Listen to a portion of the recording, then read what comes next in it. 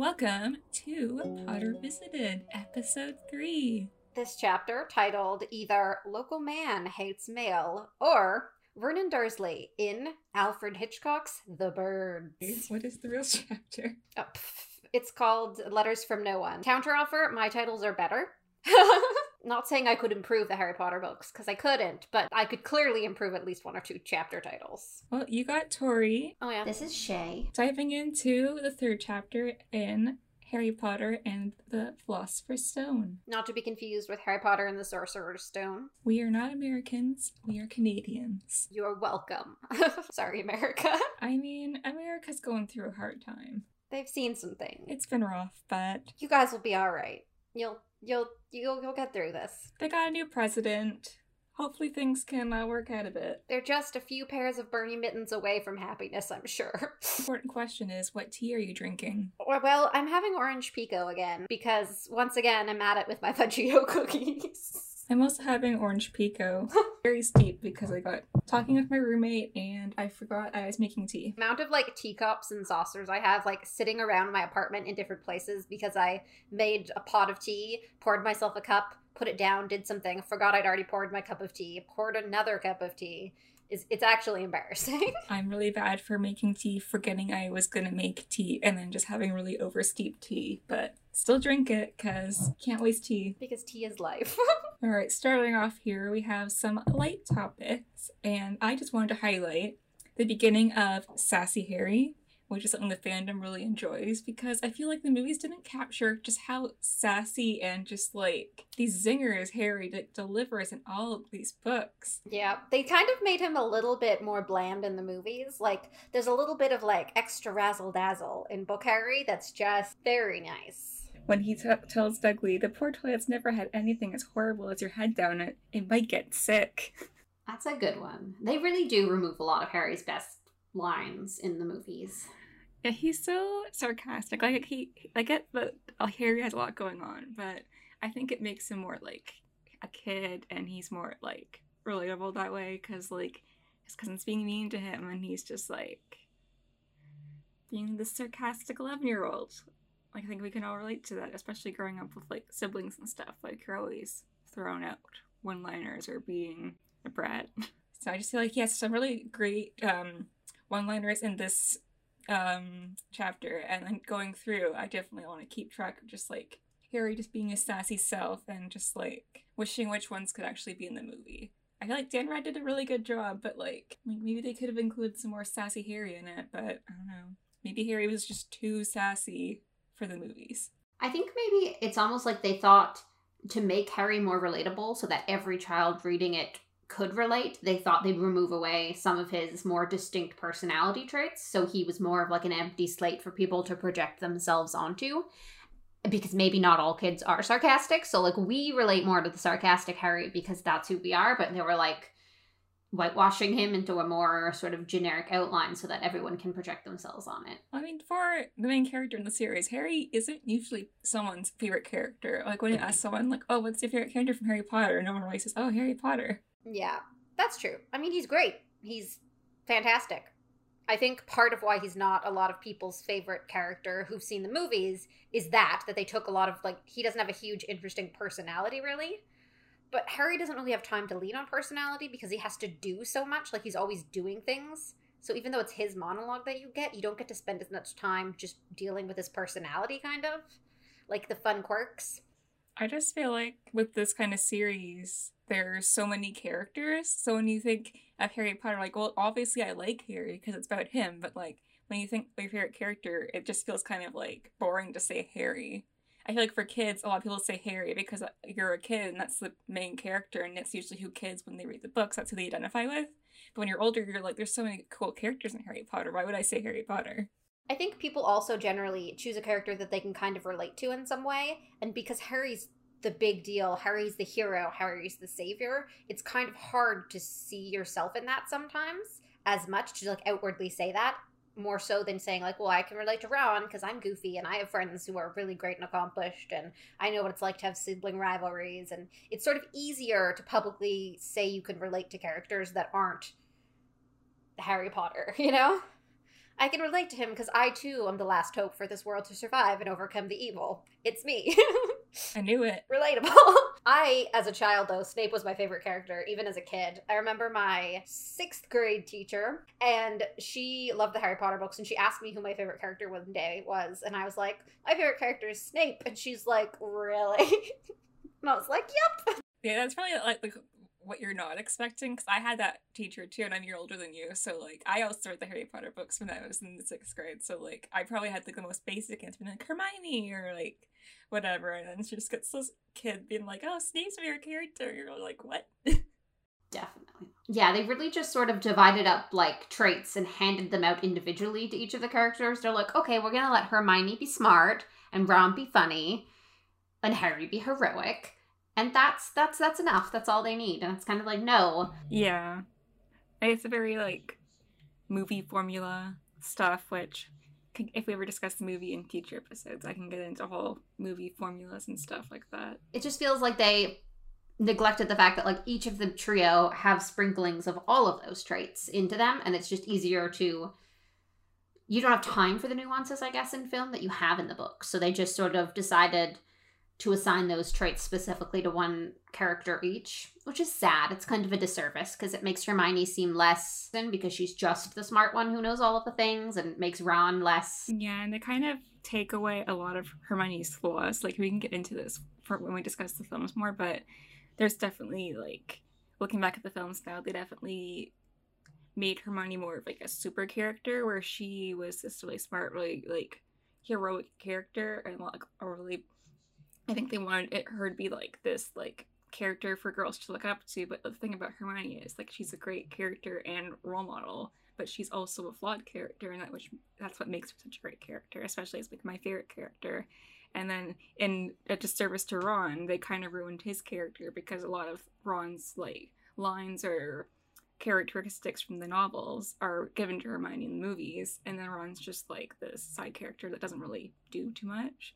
Just really unfortunate. Yeah, I know a lot of that, part of that was that one of the earlier directors said to the author that his favorite character was Hermione. And so I think maybe they played a little bit of favorites as the director to sort of give more positives to Hermione. Yeah, I wonder how much favoritism, because I also had this feeling, like, I don't know if this is accurate, but the screenwriter for the Harry Potter series, apparently I've heard just like TikTok conspiracy theories that he was very into the idea of Harry and Hermione. Ew. So that's why there was a lot of Harry and Hermione moments in the movie, because he was really into it. And it just kind of makes sense looking back at it, because there's just like things that don't need to be there, that I'm like, I get that Dan and Emma have great chemistry and they rolled with it, but I was just like, this makes a lot of sense. Not all chemistry needs to be romantic chemistry, you know, just because people act well together and they interact well. Like, looking back at that weird Harry and Hermione dance in the like Deathly Hallows, like, that was just, I get that it was supposed to be like this really like heartwarming like moment and stuff, but it just felt so weird to me.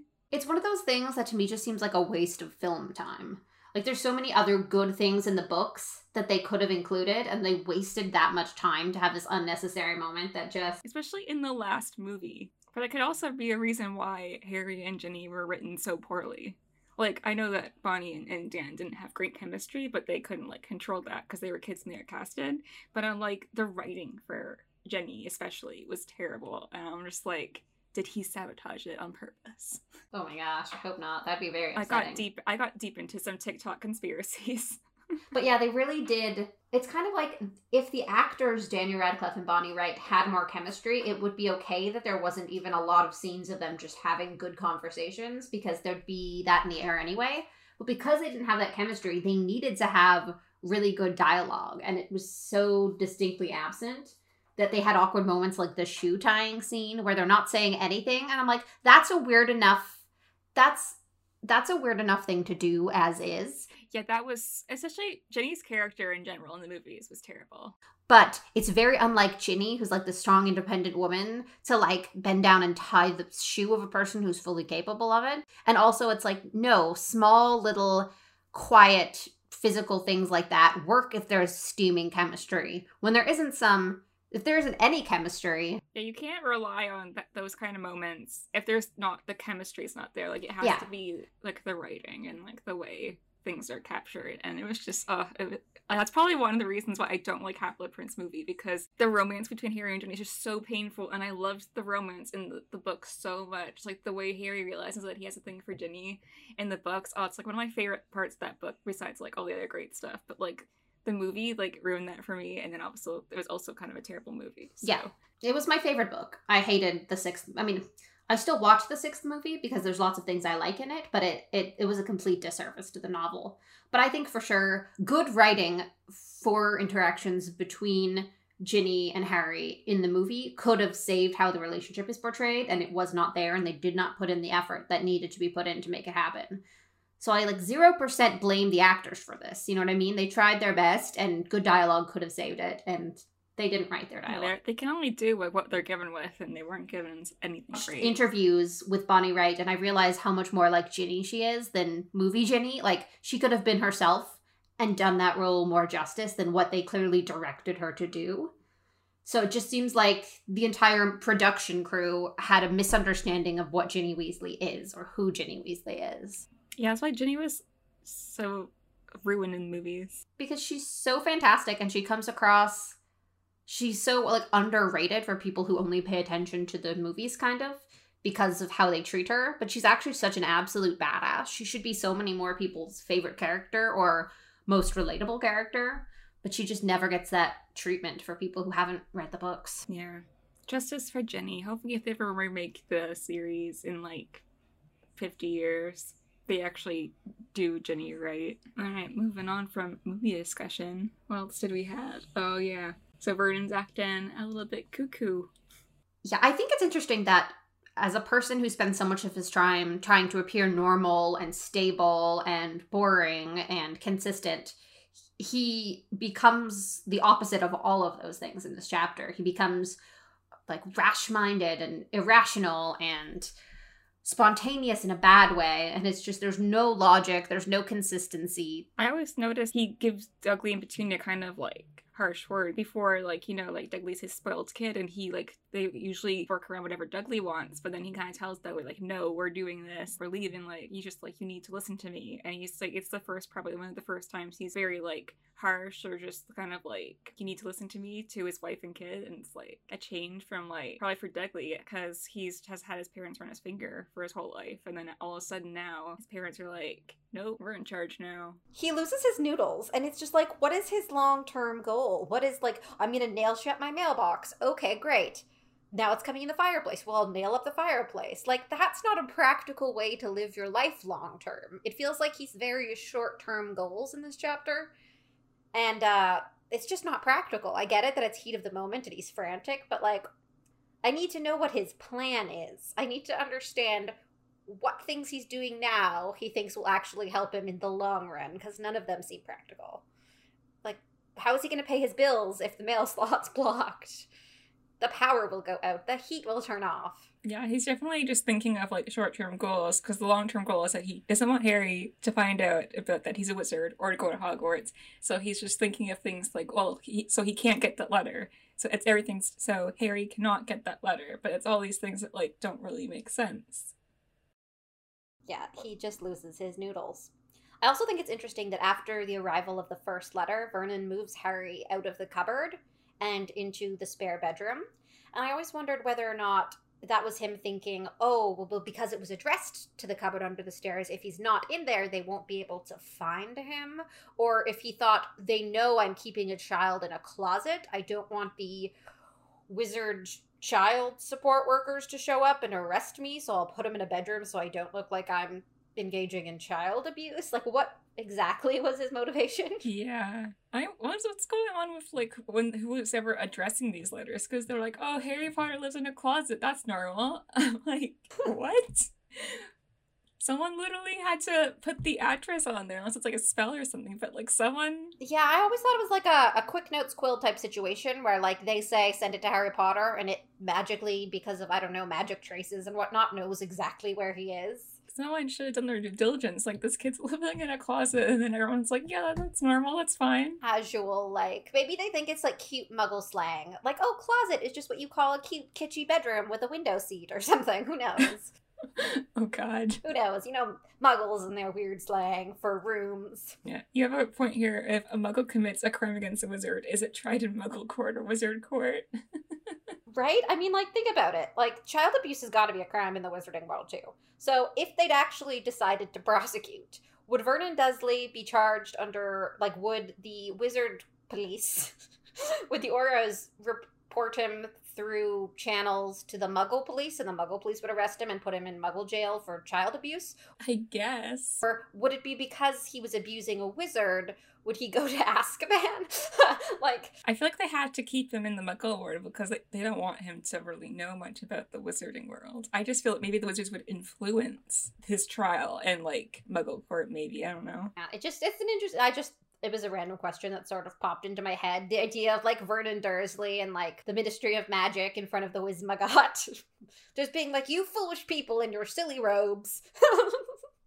I'm allowed to abuse my nephew. And Dursley in, like, any wizarding setting would be so funny. What do you think would be the funniest wizarding setting for Vernon Dursley? I always like to see Hogwarts as, like, a normal school that had parent-teacher conferences. Oh my goodness. And just, like, them having to have a conference with, like, his teachers. I kind of think it would be funny to have Vernon Dursley casually there in some of the more serious, intense moments, just to see how he'd react to, like, in the fourth book when Voldemort's got Harry in the graveyard and he's, like, poking him and taking his blood. Like, just Vernon Dursley there, like, this wizarding hogwash. Like, how did I get here? Take that, Harry. Oh, Vernon Dursley. Like, not knowing whether or not he wants Harry to be in pain or he wants the strange noseless man to not be happy. Like, just the internal struggles. Vernon's just a simple man with a simple job, with a simple life. Or flushing himself into the Ministry of Magic. That would probably be grand. Oh, God. Well, I don't. Why would he even put his feet in the toilet? Yeah, Vernon is. It is funny to picture characters. It's also funny to put Arthur Weasley in Muggle situations. I mean, we've seen him take the train, but, like, it's always funny to take people completely out of their own worlds and imagine them. Like, imagine Arthur Weasley at Walmart just for a minute. Just imagine. It'd be so crazy. Or IKEA.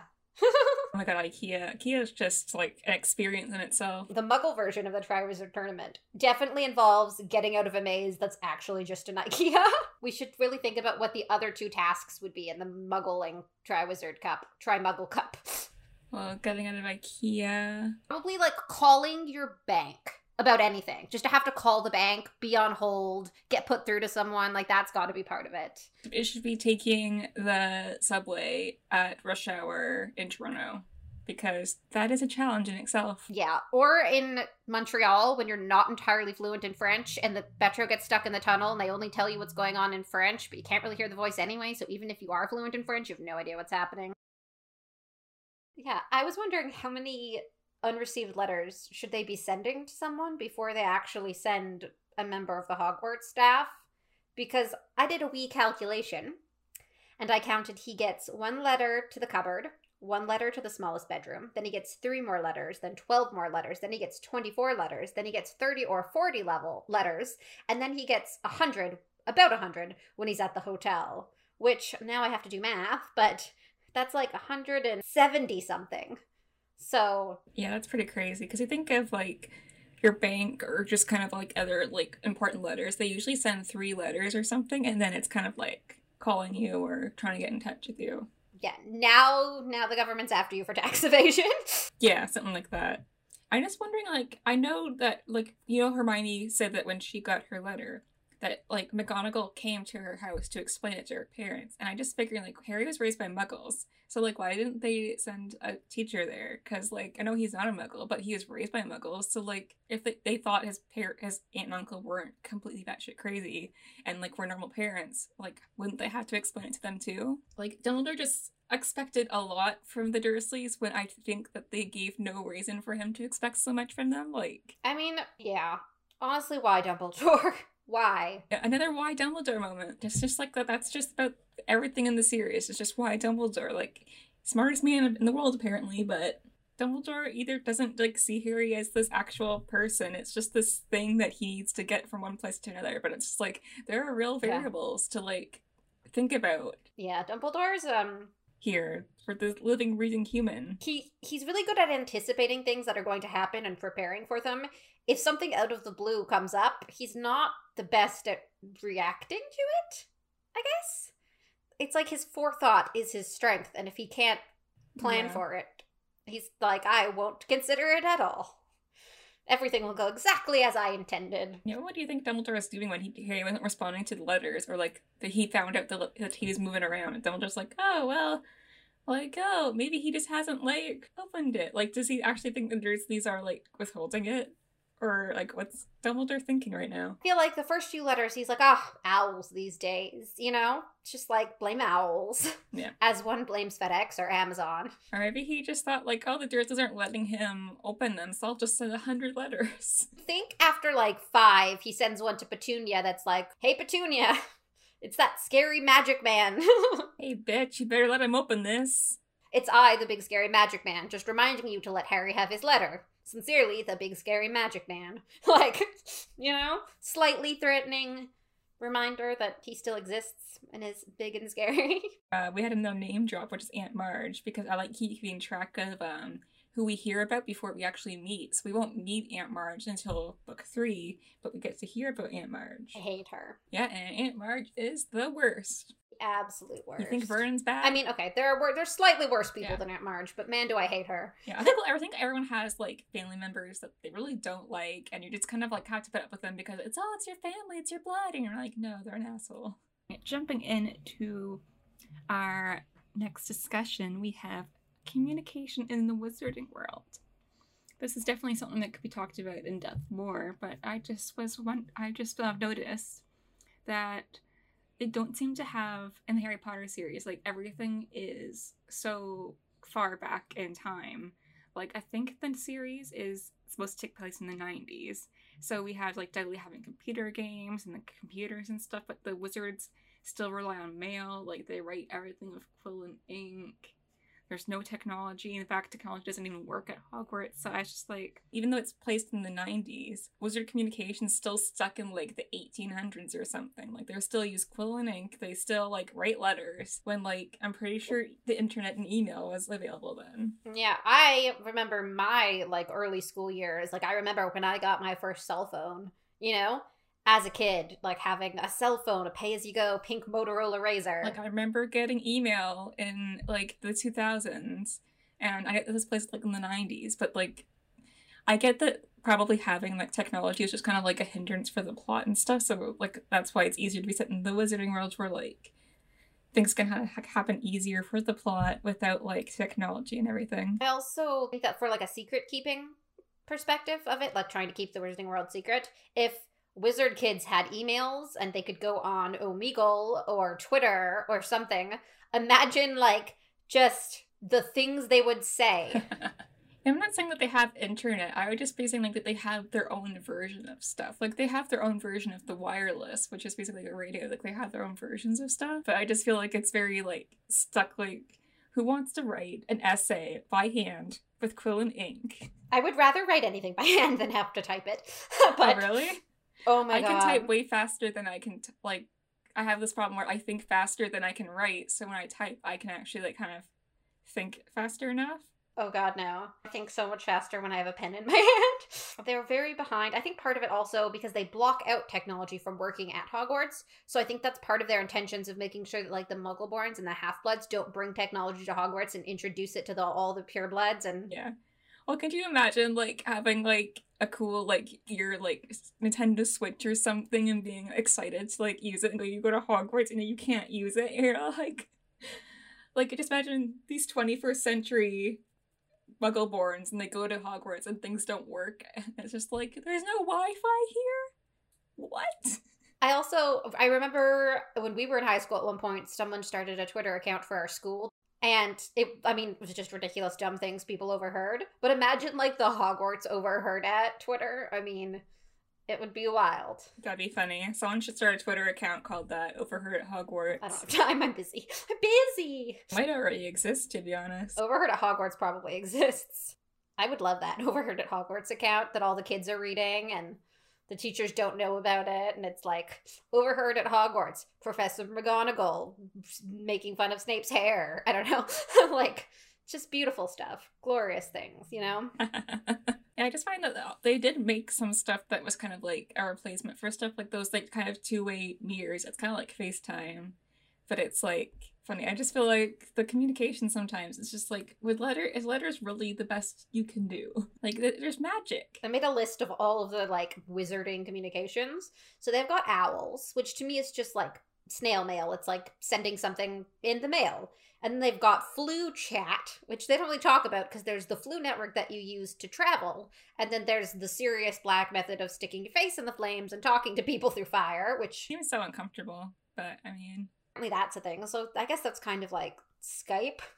And then at the ministry, they've got those little paper airplanes, which I think is fun. I think that's a good one. And I know some of the students do that, passing notes in class. At least I saw it in one of the movies. So that's kind of cute. Paintings are kind of a method of communication. Like, hey, painting of this person, go tell your other paintings. You know, like, jump to your other painting and tell everyone there what's going on. But that's a weird method of communication because you're talking to someone that was painted and that person might decide not to do that. Then there's Dudley's Muggle technology, which isn't used at all really by the wizards. Oh, and then mirror shards, you know, vaguely given to people as gifts and not fully explained. It's like if you downloaded Zoom, but all of the instructions were in Russian. Yeah, of course. Another form of communication is Patronuses, specifically, I don't know what it's called in the book. Is it Protein Patronus? The Patronus where they can make it talk. Apparently it's very difficult, but I believe Dumbledore and the Order of the Phoenix use them to communicate with each other. So that's kind of like, I don't know if it'd be like, it was not quite FaceTime, but it's kind of like a video message, I guess. Maybe it's like Snapchat. It's a weird use of a Patronus, I find. Like, what we know about Patronuses and what we learn about Patronus logically, like, this is how they work for defense. They can, like, guide you through the darkness. That's great. This whole using them, like, having your voice projected from them seems so off book from what they're actually meant to be. Yeah, I wonder if the author just needed a way for them to communicate that was, like, different. Because I feel like we get a different form of communication and travel. Like, every book there's something new. But I feel like she just needed a way for them to communicate. So I don't know if it really makes sense for, like, what Patronuses are used for. Because we are introduced as Patronuses in the third book where they're repelling Dementors and, like, they're protectors from dark magic. But I think it's in the fifth book it's first introduced, where it's like that's how you can communicate. So it's just like a complete different side to this one thing, and it's kind of like completely different from like its intention. I wonder if maybe spells evolve in the wizarding world in a similar way that like technologies will evolve in the Muggle world. So like for us, phones originally existed to call people, and so that's sort of like what the original purpose of the Patronus was, to protect. And then for people's convenience, they added on other things. Like now we can also take pictures with our phones, and there's a calculator on our phones. So maybe in the wizarding world, creative people are always kind of finding new ways to use spells or adding things to traditional spells in order to make them more versatile. I think that the explanation we get is that Dumbledore did it, but I don't know if that's 100% true. If he like kind of figured out how to get the Patronuses to talk, because I know it was told to us as it was a thing for Dumbledore's or the Phoenix to communicate secretly. So we know eventually they'll do it. It just, I mean, it's interesting. I highly doubt Dumbledore came up with it. Took credit for it. Feels like he doesn't have enough time to be, like, developing fun new spells. Like, someone Dumbledore knew came up with it, and then he used it. Well, I mean, maybe he could have time because he ignores basically all his responsibilities. Honestly, it was probably Snape. But when it comes to, like, inventing new spells and being creative, it's too old to have been a the Weasley twins thing, so it was probably a Snape invented it, and then Dumbledore was like, look what I invented.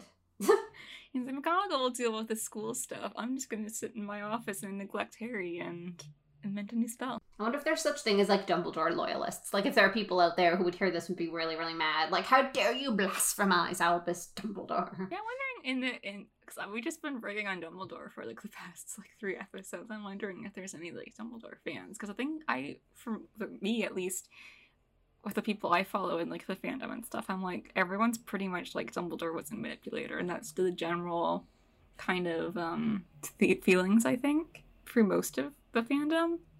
I think people still like Dumbledore as a character, but I definitely don't think it's like... Yeah, okay. Well, if you're out there and you're a huge Dumbledore fan... Like, you know how there's like people that hate Snape like me, and there's people that love Snape like you, and it's a very split in the fandom. But I don't think Dumbledore's like that. Okay, interesting. I mean, I gotta think some people love Dumbledore. Like, maybe some of the younger readers who, like... Well, yeah, I'm assuming if you're younger, because you don't know. Don't look that into, like, manipulation and stuff and just think he's fun and goofy. But they shouldn't listen to our podcast, because I swear a lot. I think what else we could talk about that fits into communication. Maybe not communication technologies. Maybe we can expand on, like, the communication abilities of the characters we've met so far. Very true, yeah. Like, for example, Dumbledore is the worst communicator. He always leaves important information out and gives odd riddle answers that are not helpful, which is not effective communication whatsoever. No, it's not. Yeah, it's not at all. And then it kind of seems like the Weasleys each have very unique communication methods, and I think that's probably because they always have to, like, fight. Well, yeah, it's very cool. The Weasleys have that clock. I wonder if all families have kind of like their own way of communicating within each other. I'm sure they do. Like, some families are really sarcastic, some make fun of each other a lot, some share all the intimate details of their lives and personal lives with each other, some don't. Some families are more formal, even with each other.